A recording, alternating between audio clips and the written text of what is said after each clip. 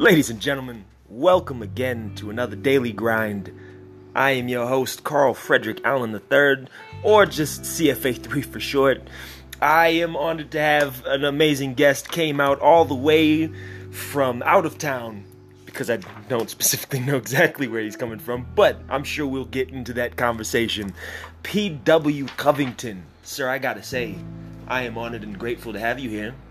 Well, thanks a lot, Carl. Thanks for asking me to join you here on the podcast. I tell you what, I'm excited about Sioux Falls anytime I get to read here, and we rocked the place last night. I didn't get to bed till about 4 o'clock this morning, and what a wonderful creative community you've got here. Beautiful city. I appreciate that, and it is.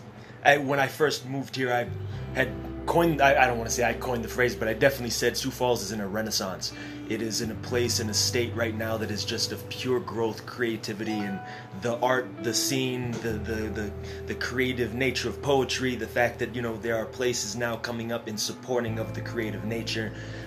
It's amazing out here, and I've come to really love it and appreciate it, and has been connecting with as many creatives as I possibly can. So being able to have heard you and not knowing who you were before, and now having just outrageous respect for what you do in your craft is definitely. Well, thank you, man. Hell, there's times when I don't know myself, but I guess I think this is my third time visiting Sioux Falls, and I've seen just in the last 3 or 4 years. Renaissance is a good word to use.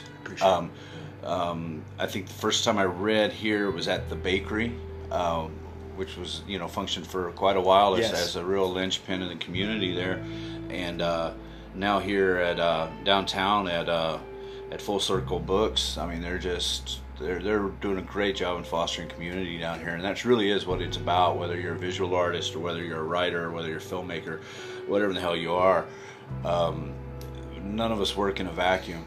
And the way I see people feeding off of each other and inspiring each other and keeping each other honest and encouraging each other, man, that's golden. That's awesome. You could be anywhere in the world. What you really need is community. Yeah.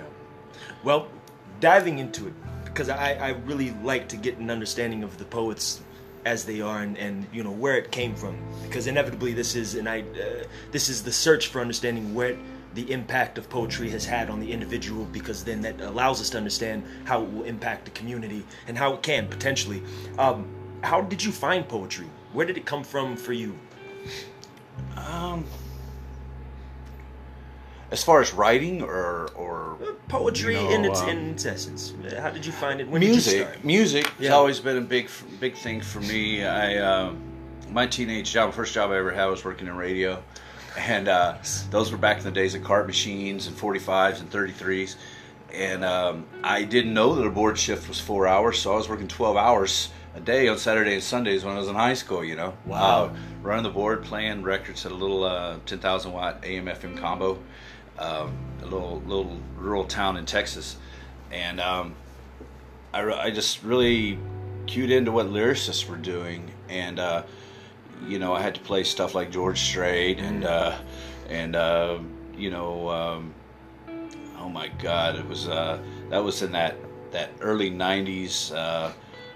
Billy Ray Cyrus, Brooks and Dunn era. As they paid me to play that stuff, but I had access to this huge music library, and discovered folks like Chris Christopherson and writers like Shel Silverstein and folks like that. And I've always been a big admirer of the lyrical work. Tell a story. Yeah. Tell me a story. Give me a narrative. To me. And country music is a great place to start that from, because you have folks like Tom T. Hall, and you've got just the great storytellers in that genre. And at the same time, I was listening to a lot of the hip hop that was coming off primarily the West Coast at that time, and they were telling stories as well, and it just impressed the hell out of me. And I always had great respect for lyricists, and then of course later on discovered folks like Leonard Cohen, and Dylan, got into Dylan real deep, and lyricists from the Dead did some wonderful things. Oh, yeah. So always learning, and that led me to more literary pursuits, and eventually led me to a really deep respect for the Beat Generation writers and what they were doing. Right. And started writing my own stuff in my early 20s. I found a lot of resonance in what those guys from the 50s were writing about, and the way I was actually living my life at the time. So I like to say, you know, the first time I read On the Road, I was sitting in the Travis County Jail in Texas after being arrested for I was hitchhiking and I got a ride in a stolen truck, and we had to sort that out. So I was in jail for 3 days, and I read On the Road off of one of those old library cards they push around, and I was like, wow, these guys did it. This is what I've been doing. Maybe I'm not going all that wrong. It didn't end well for most of those cats, and it didn't for me. So I had to change and make some changes. But to me, poetry is a way of communicating. It's taking language down to its bare essence. You know, a good poet can tell you a story in 4 or 5 lines, maybe. Right. That a novelist can spend 350 pages. Right. Telling you. That's just the kind of stuff I like to be around. Yeah. Awesome. When would you say you started writing? Mrs. Jansen's sophomore English class, I think, had to do a lot of journaling there. You know, we all right. I didn't start taking myself seriously until maybe my mid-20s. Okay. Writing. I did a lot of writing when I was locked up. I've done it, man. I gave the state of Texas a total of 4 years, or they took 4 years for me. Right. You know, and it was one of the things I could do is look back on my life and write, you know, little things here and there and reactions to events of the day, and most of that stuff was just terrible, but it distracted me. And every bad poem you write, you're one closer to writing a good one. Huh. You know. It's the first time I've heard that. So just get down there and you do the work, and it's something I have to remind myself even now. Is trust the work, trust your talent. Yeah. You know, you can develop it, but you also have to put your faith and trust in it that it's going to be there. Trust the heart.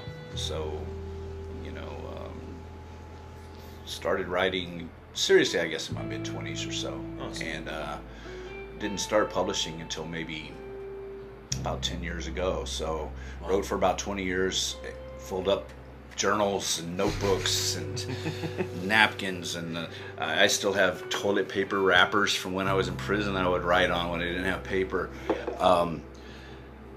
So I think the creativity, I was just telling those stories and connecting something beyond myself. I'd like to see my words go places that I can't physically go. Right.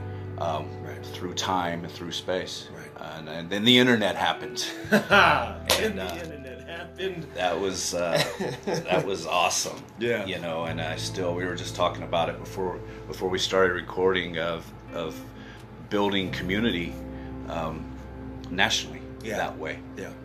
Internationally. Yeah, technically it can go globally with just a push of a button, and you wouldn't even know who around the world would hear something that you've created, which is amazing. Hello, people around the world. As we speak. So with writing, you know, a lot of people have different reasons for putting words to paper, you know, putting the pen to the pad and getting those words out. How do you utilize poetry?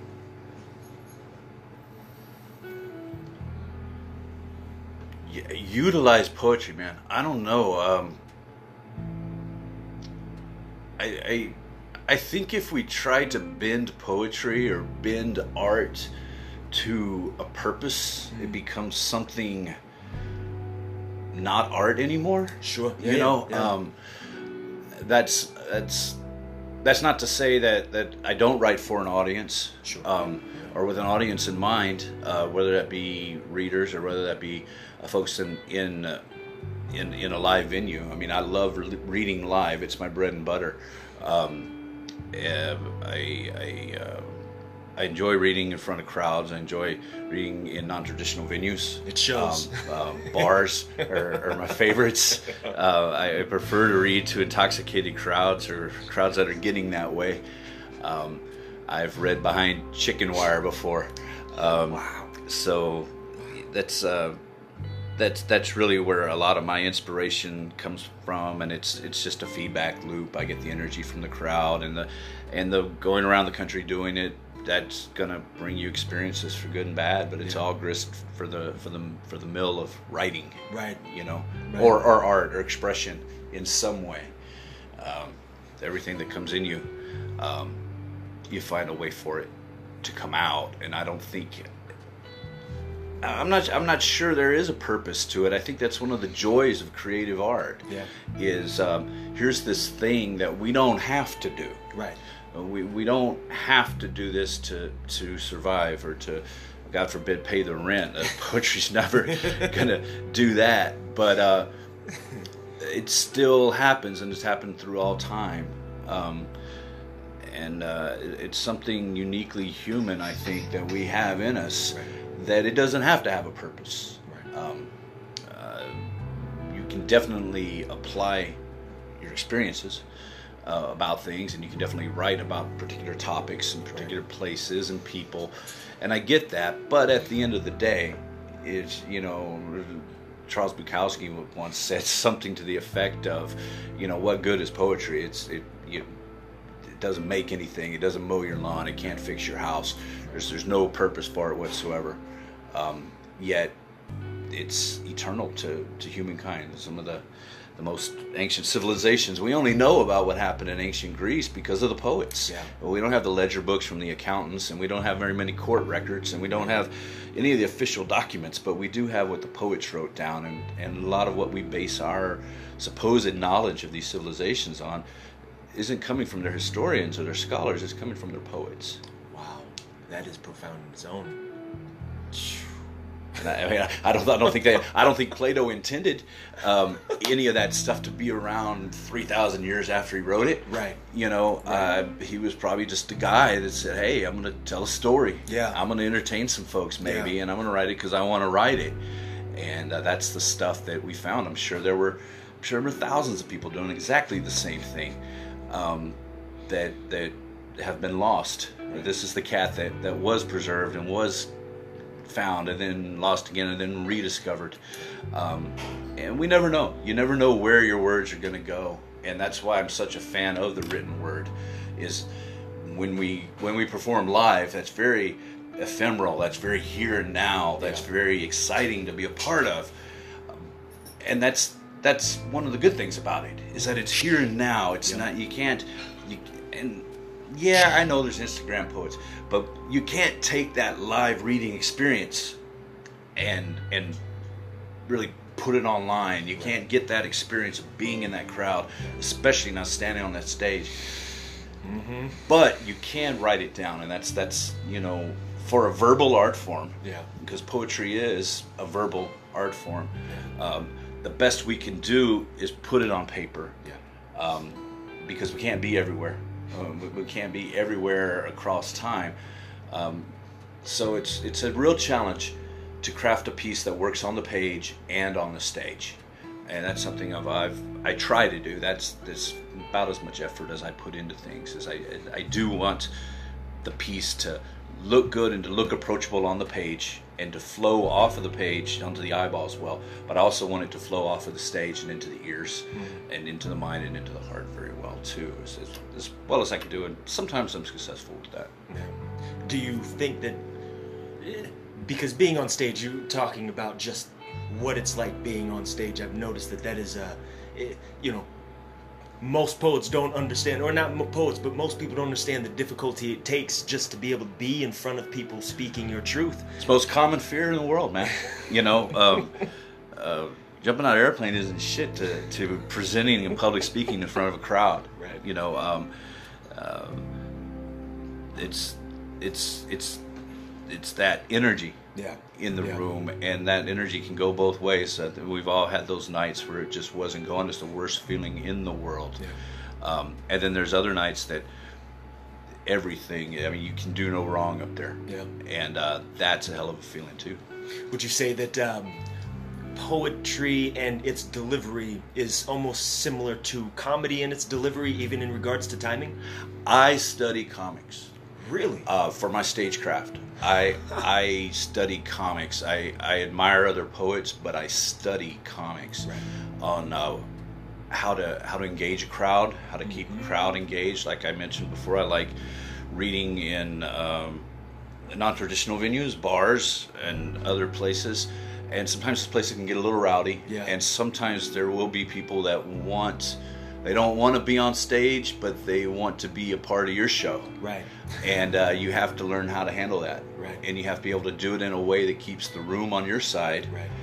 And at the same time, gets rid of that problem, that issue, as quickly and as brutally as possible. I'm not beyond doing that, but I looked at people like Bernie Mac was a big inspiration to me on the way he fed off the crowd. I don't know if anybody's ever seen his first appearance at the Apollo Theater. And the Apollo Theater crowd was doing what Apollo Theater crowds do with this cat from Chicago that I'd never heard of before, and he comes out and he's got this crisscross outfit on, and it's garish. That wasn't the Def Comedy Jam, was it? I think it was a Russell Simmons production there. Yes. And the crowd rattled him so bad that he got out of his act. He couldn't access his act. Yeah. Something he'd probably done 1,000 times before in Chicago, but the crowd rattled him so much that he just came out to the edge of the stage and looked him in the eye and just kept repeating, "I ain't scared of you motherfuckers." That's the one. Yep. I ain't scared of you motherfuckers. And he kept at it. He must have said it 12 times. And that crowd settled down and let him do what he did, and he was able to get his act back, and by the end of his set, he had the crowd with him. Yeah. And that's some stagecraft. I look at Louis C.K.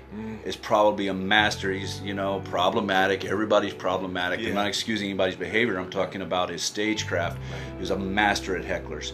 I grew up listening to Richard Pryor and George Carlin records. I still have one of those too. Yeah, Richard Pryor put out some great stuff in the mid-late 70s, man. Those folks are my role models in performance.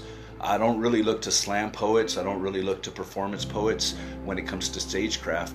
I look to comics because these are cats that are sleeping in motel rooms and play in towns like Sioux Falls and even smaller places. The first decade or two you're doing this, you don't turn anything down. You go anywhere. Right. Hey, what can you do for me? Well, we can give you pizza and beer. I am there.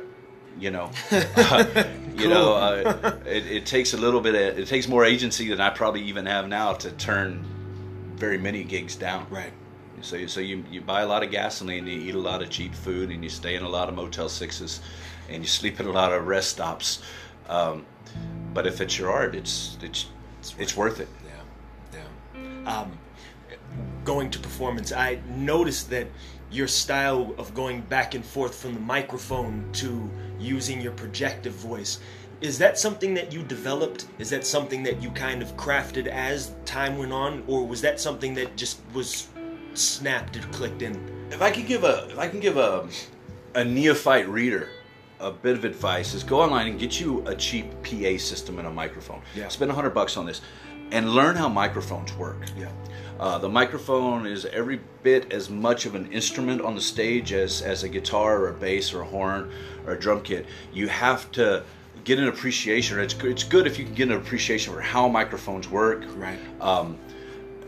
The way that they meet up with amplifiers, the way you can compress your voice, the way that you can use the microphone to do things with your voice that your voice couldn't normally do, and know your material.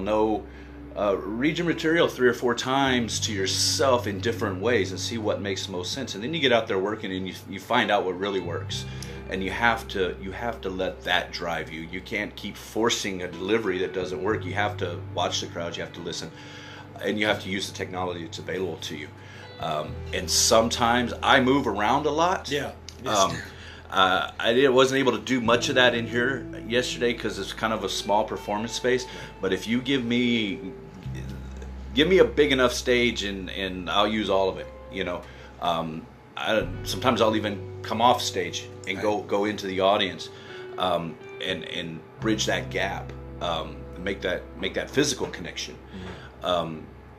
It's something to do, but yeah, learn about microphones, learn how to project, fill a room. If you can speak, you can project. You know, this is something actors learn, something comics learn, and there will be those days when your equipment isn't there, or it's broken, or there's that one thing that you don't have. Guitar players will know this. You know, how many minutes and hours grand total on any given tour are spent looking for the elusive capo. I don't know. There are little capo gremlins out there. Steal those fuckers. And then you'll show up and they'll tell you, yeah, there's a house PA, it's great, and the PA won't be working that day, or the microphone would have just shorted out the day before, or something. Show goes on. Yeah. You know, and if you don't have that amplification, you better find a way to reach those people in the back row, or they're going to get up and leave. These are folks.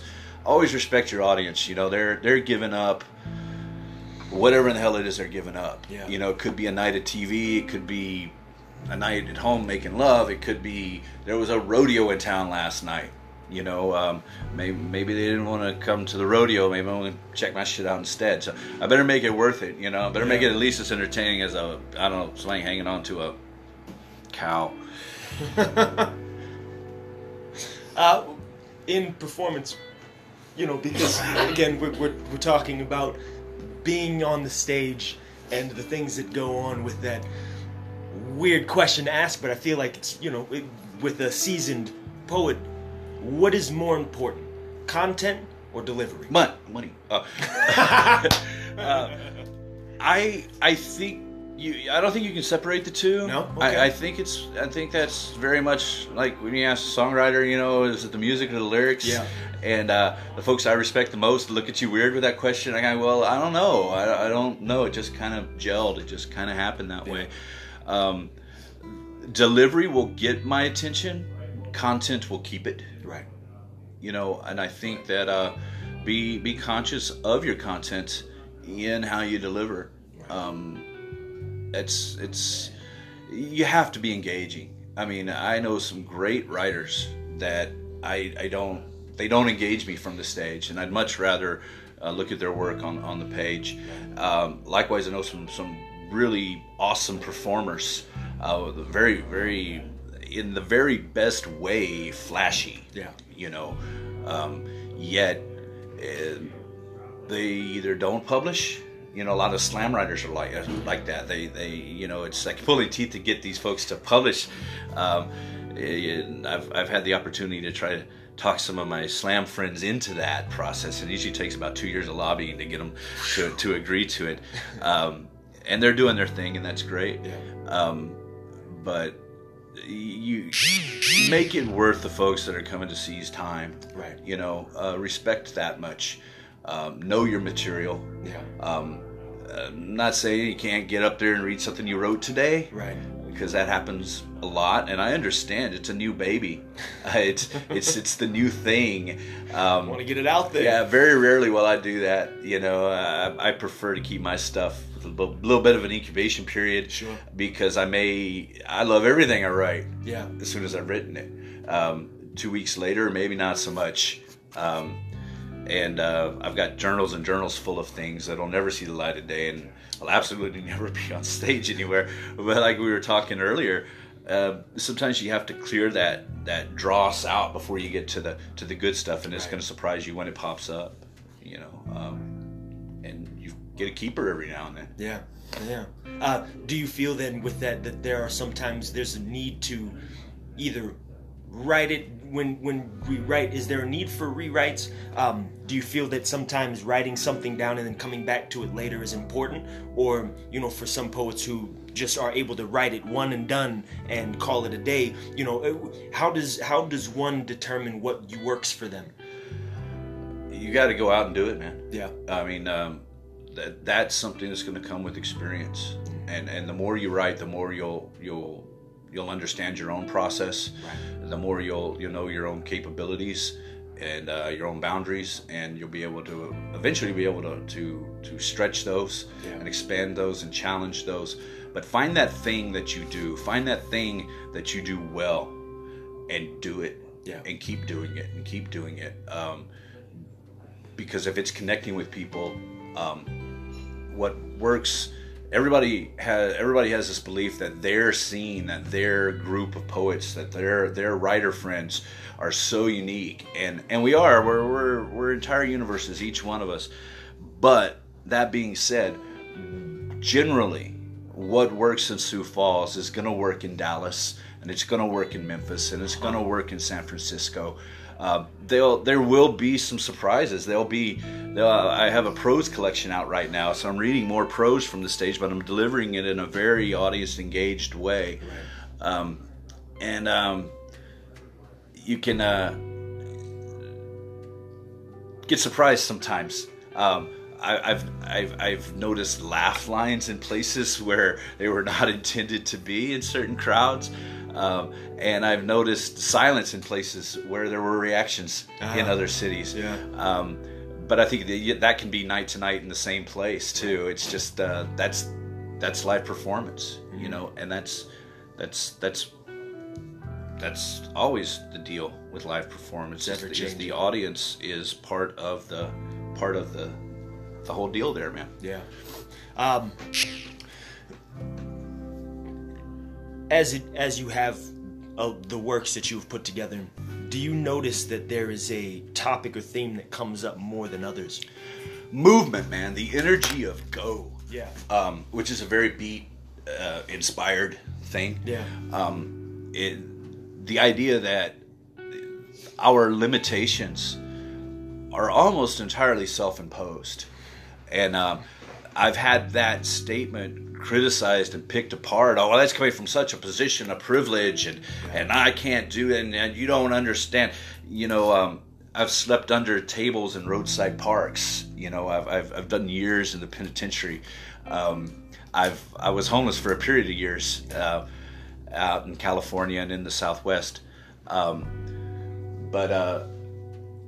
I always had 2 feet that worked, so I guess I'm privileged in that aspect. Right.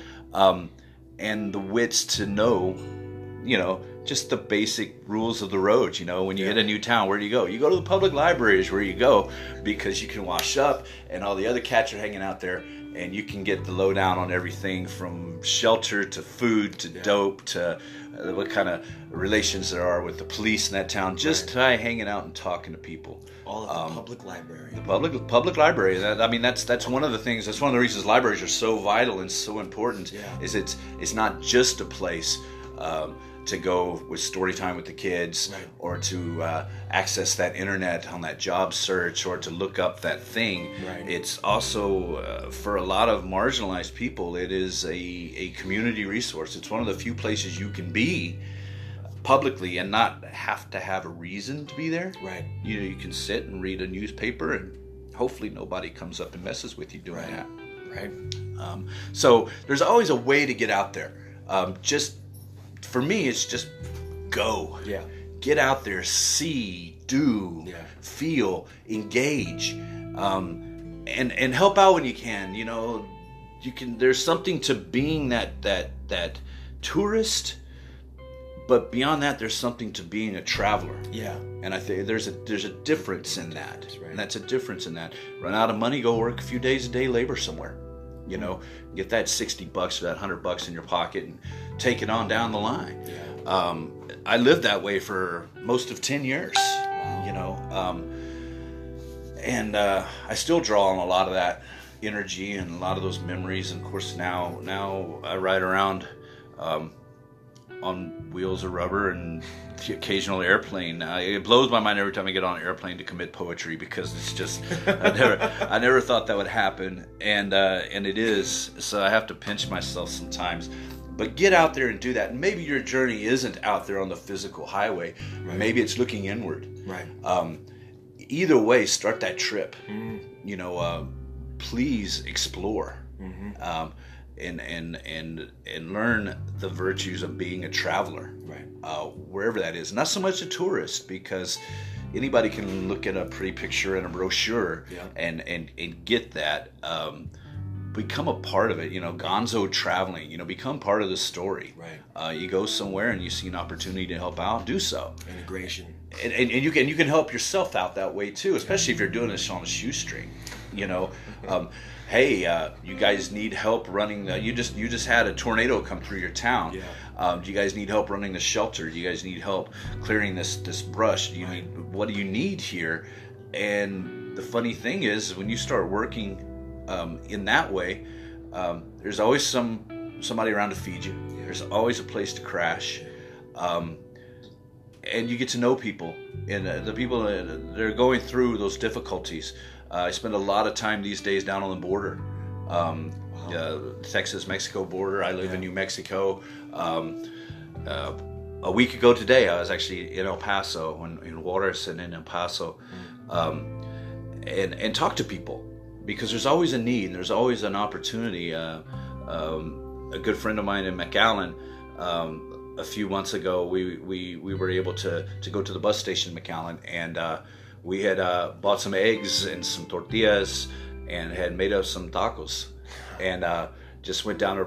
We spent all day making these tacos, probably about 150 tacos maybe. And we went down there, and we were talking with migrants that had just been released from ICE custody.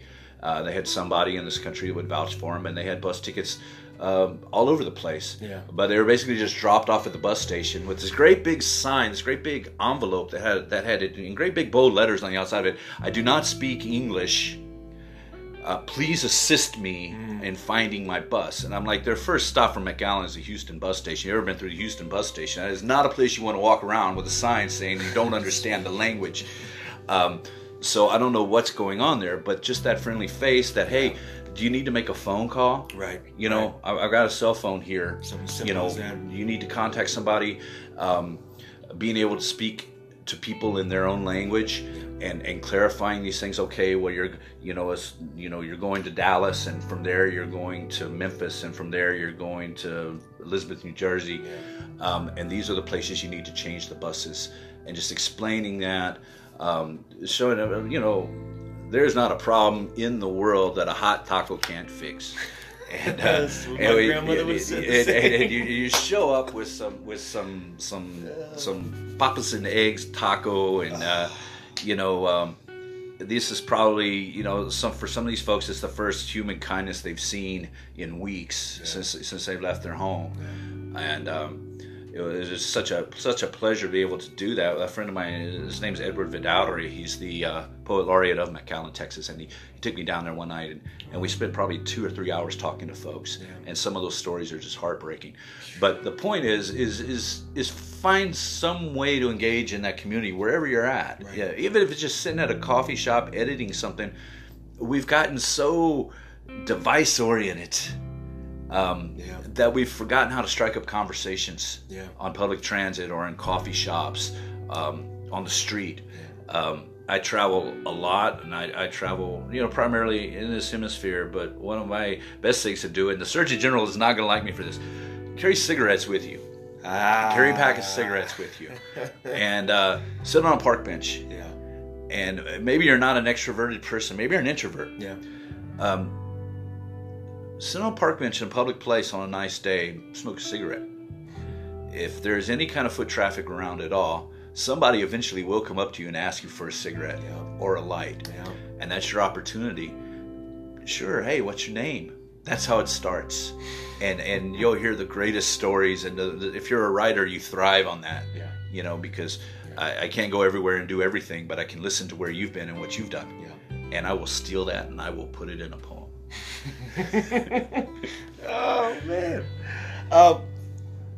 Oh man, that's it. It's hard to want to transition from that, because there's a lot that I feel goes into being Hispanic and knowing some of the things that are coming up, and just knowing how important food is for Hispanics and how connective that is. I think it's true for all cultures. Sure, and it is. But let's put it this way: I'd rather share a taco or comida corrido with someone than haggis. Yes. You know, yes. I think food is it's the way our families show us that they love us. Yeah. Especially my Latino friends. You know, I love all of my Latino friends' moms and tias because you come over, you eat. You know, have you eaten yet? Are you hungry? Well, we just came from lunch. Sit down. I'll make you something. You know. And I think we're all raised that way. So those first emotional connections we have with the outside world come to us through food. I think it's the first art we're exposed to. You know, is the culinary arts. I don't care if it's peanut butter and jelly sandwich. I don't care if it's a quesadilla or whatever it is that your mom or your tia or your grandmother made you. It was made with love. And anything you create with love is art. I don't care what it looks like. I don't care if it's a statue or if it's a painting or a novel or a dance routine or a song. If you sit down with the intention of connecting to other people out of love, what you've done is made art. Yeah. Well, I appreciate that. Going into and we don't have to dive into age. I feel like this is a question to ask because we are all unique in our path, and at the moment it is always going to be different from 18 to 33 to wherever we are in our life. But at your age now, what perspective or insight do you feel you bring to your audience or just to the people that you interact with on a regular basis? I have the privilege and the curse of catching maybe 25 or 30 different open mics a year, some years more. Some years a lot more. Yeah. All over the country, all over the hemisphere.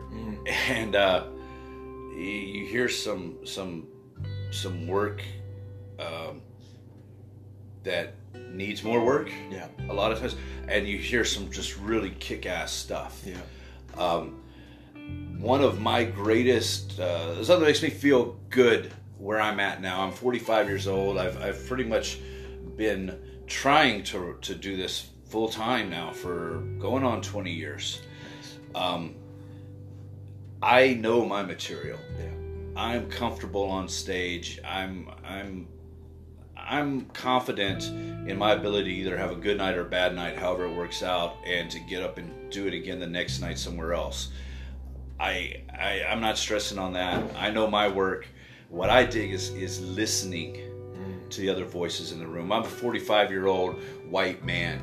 I have a certain set of experiences and a certain set of expertise, I guess.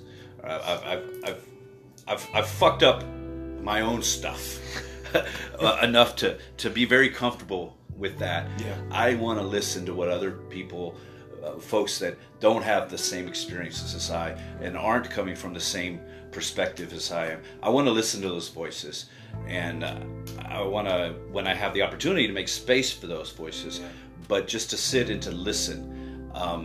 And if something doesn't strike me right, if it's something, I'm not going to use the word offend me. I don't think you can offend me with a poem, but if something's just kind of, well, that's not actually, I have to remember to ask myself. I have to remember to say, why am I reacting that way to this right now? Right. And that's something that, a kind of meditation brought to my life, and my Buddhist practice brought to my life, is to be aware of our thoughts as we're thinking them. Right.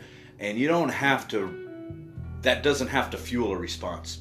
Sometimes you can sit with that uncertainty, and if you sit with it long enough, you're going to find an answer. Right. Why did that trigger this in me? I do not like, I don't get into the whole trigger warning thing. I don't, if it triggers you, why does it trigger you? Sit with your demons. Dance with your demons. The things that scare you, go to the places that scare you. Listen to the words that you maybe don't agree with. Right. And you can, and you may analyze that, and you may come out of it, yeah, I thought about that, and no, that cat's fucked. I can't go there. Yeah. but give it a chance first. Right. Find out why. You know, is it ignorance in the truest sense of the word? Is it just lack of knowledge? Right. Just lack of experience?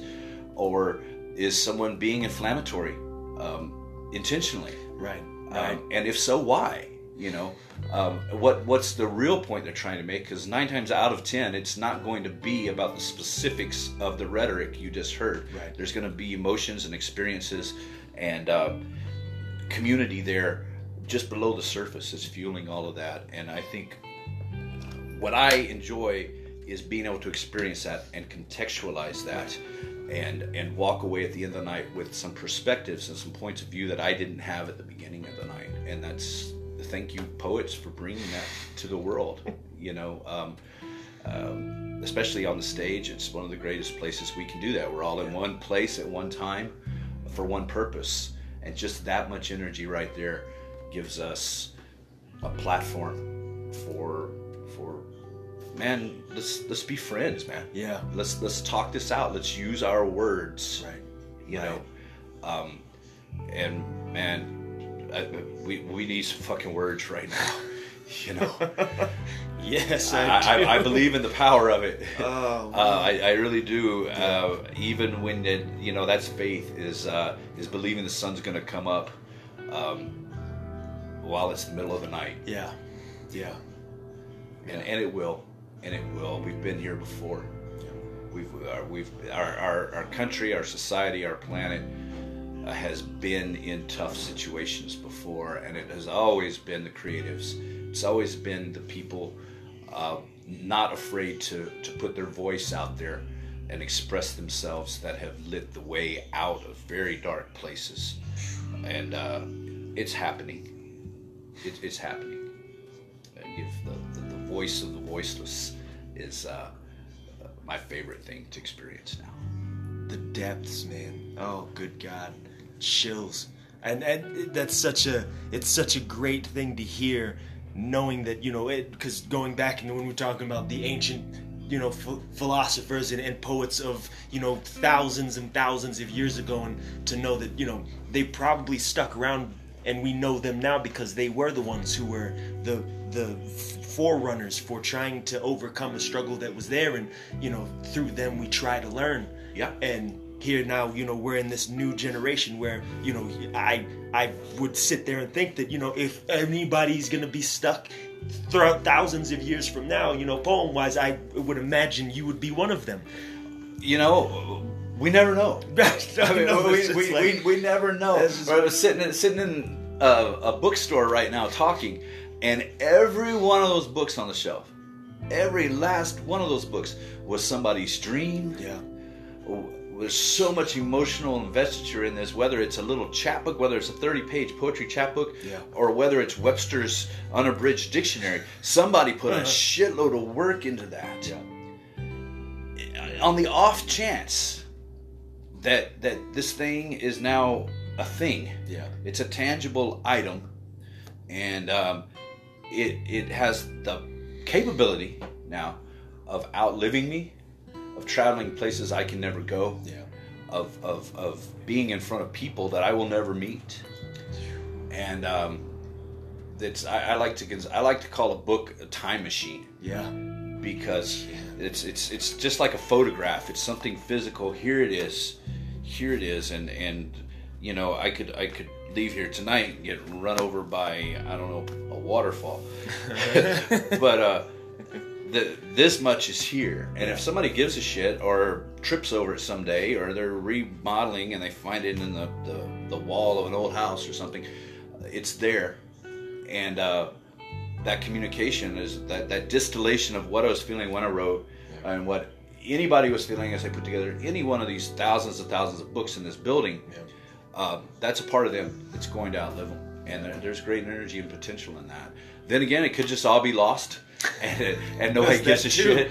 And you know, there's something like 6 billion titles or something available on Amazon right now. Wow. It's majority of them are sold like 10 copies. You know, I published this and I bought some copies and I gave some to my mom, and that's as far as a lot of this with the print on demand and the self-publishing, which I think is awesome. Yeah, I think I'm a big fan of that. The democratization of publishing is real.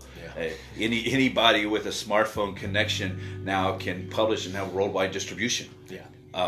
Which was not always the case, and that is helping marginalized voices more than anybody else. Yeah. It's short-circuiting that whole publishing paradigm, and you're seeing the big houses come on board now. Yeah. You know, Barnes & Noble is doing some self-published titles now, where you can buy them in their stores. You've got a resurgence in indie bookstores all over this country, and it's being fueled by the community. It's being fueled by local writers, publishing anthologies and collections and self-publishing titles, and getting in there and doing those readings and reading. Maybe you read for 4 or 5 people, you know. Maybe you read for 400 or 500. You know, I've done both. I've had readings where 5 people was good. You know, once 5 people showed up, I felt a lot better about it. Yeah. You know, but we've removed those barriers, and now it's just a matter of connecting with that audience. And that's a different skill set as well. That's marketing, that's promo, and that's things that some writers are better at than others. But if the work is good, you're going to find an audience. Yeah. Hopefully that transcends you. It goes beyond you and your time and your place. But we never know. Yeah. It's a gamble, you know, and it's an investment in the art. Yeah. You have to trust the art. Yeah. You have to trust the art. And thank you, Internet, for allowing us to have that opportunity. How honest do you get with your audience, man? Because, I mean, you seem to be a very There's no walls in my life, man. I learned a while back, as I started to get a larger profile, I learned that people are going to say whatever the hell they want to say about you. Right. And it's not always going to be flattering. My philosophy is I'm going to beat them to the punch. Yeah. If there's something in my life that, oh my God, the word that's being thrown around right now is problematic. I find the word problematic. But if there's something in my life that's problematic, I'm going to be the first one to let you know about it. Right. Because if you hear it from me first, I know you at least got my side of the story, and then you can think whatever the hell you want to think about me. Right. But I'll know that at least I put that out there, and I was at least able to present it to you. So, sex, drugs, and rock and roll, you know, my own demons, anxiety, depression, substance use, occasional abuse, relationships. You know, we have to be careful sometimes about involving other people. Yeah. But I think that's kind of just goes with the territory of being a writer. If you're in a writer's life, you're going to be in their work too. They may or not put your name to it, but everybody we meet influences our work in some way, even if it's that we choose not to write about that. Yeah. So, again, it comes down to doing it. Yeah. You know.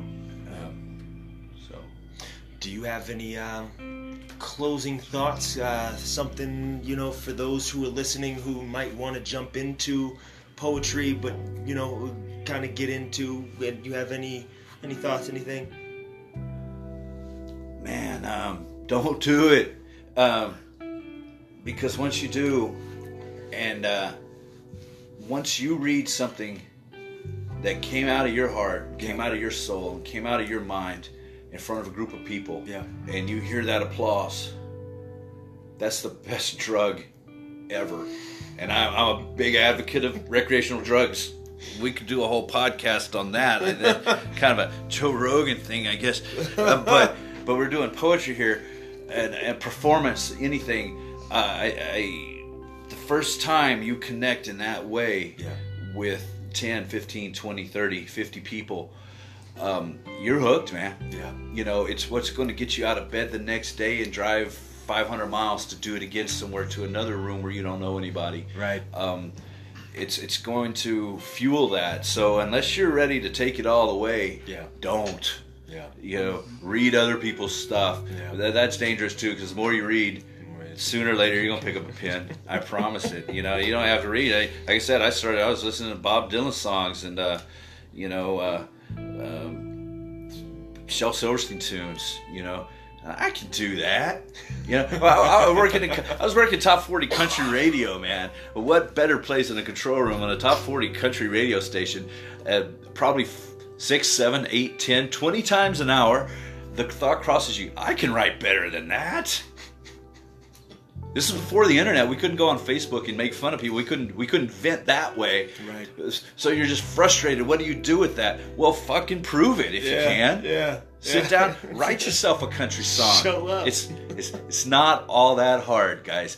A little bit of wordplay, a couple of double meanings on words, a nice hook at the end where you bring it back home. If the kid leaves that small town, make sure he's back in that small town by the end of the song. If you break up with somebody, go get drunk about it. It's not hard to write a country song. Do it. And I just pick on country music because it's easy to pick on. Right. But listen to that genre music, whatever that is. Yeah. Hip hop. I mean, I love gangster rap from the 90s. Yeah. I love it, love it, love it, love it, love it. Yeah. But there's a formula to it. It's not hard to write. Right. Sit down and write that stuff. Right. And I promise you, it's going to be as good as anything that's coming out of Nashville or New York or Los Angeles. They just have more money to soup it up. Yeah. They have more resources to wrap around it than you do. And keep writing, man. Yeah. You know, how many times can you rhyme true and blue? Oh. But how many millions of dollars and careers have been made rhyming true and blue? You know, do it, man. It's not difficult. Yeah. Do it. Well, I'm going to leave it to you to give us a little bit of what you have. And sure, I think I've got you're willing. You know. Well, I'm willing, man. I've been from Tucson to Tucumcari. And from Albuquerque to Sioux Falls. But yeah, I've got a couple of things from this collection called the Motor Hotels of Central Avenue, which is my latest poetry collection. I published it shortly after moving to Albuquerque. I live 2 blocks off of Route 66 as it goes through Albuquerque. It's Highway 40 nowadays. But I do have a couple of pieces here that I'd like to share from that collection.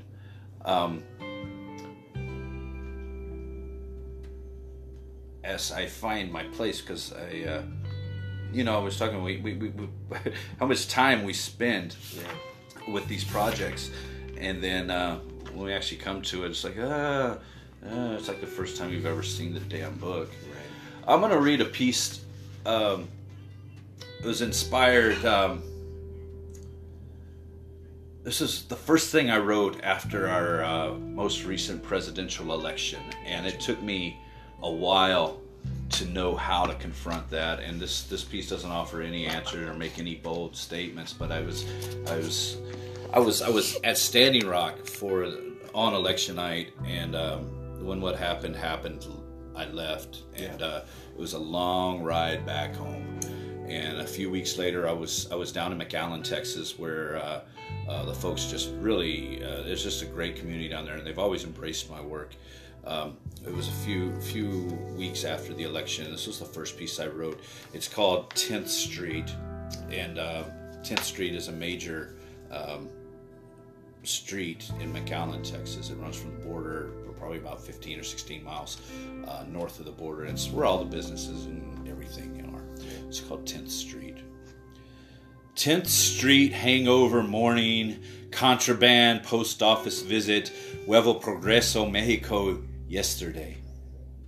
Pharmaceuticals and Cuban tobacco sent by mail away to a mountain state in a cardboard box. Hair of the frog soaking in blood orange and vodka. Edinburgh in early December. Post-election overcast. I only feel old on mornings like this. I should have died decades ago in aircraft wreckage and African smoke. What do the empowered young women see when they look at me? Do they look at me? Gray hair and a 38-inch waist. Leonard Cohen, Lana Del Rey. Coffee shops on midweek days. Too close to call, yet too far away. Reflections are not reality. Ambitions do not defy gravity, but those eyes, I want to drink her. swim in her depths as she reads James Baldwin out loud. Then she should leave me with her taste on my face for dinner with her fiancé. My knee never used to scream like this. My country never used to elect fascists.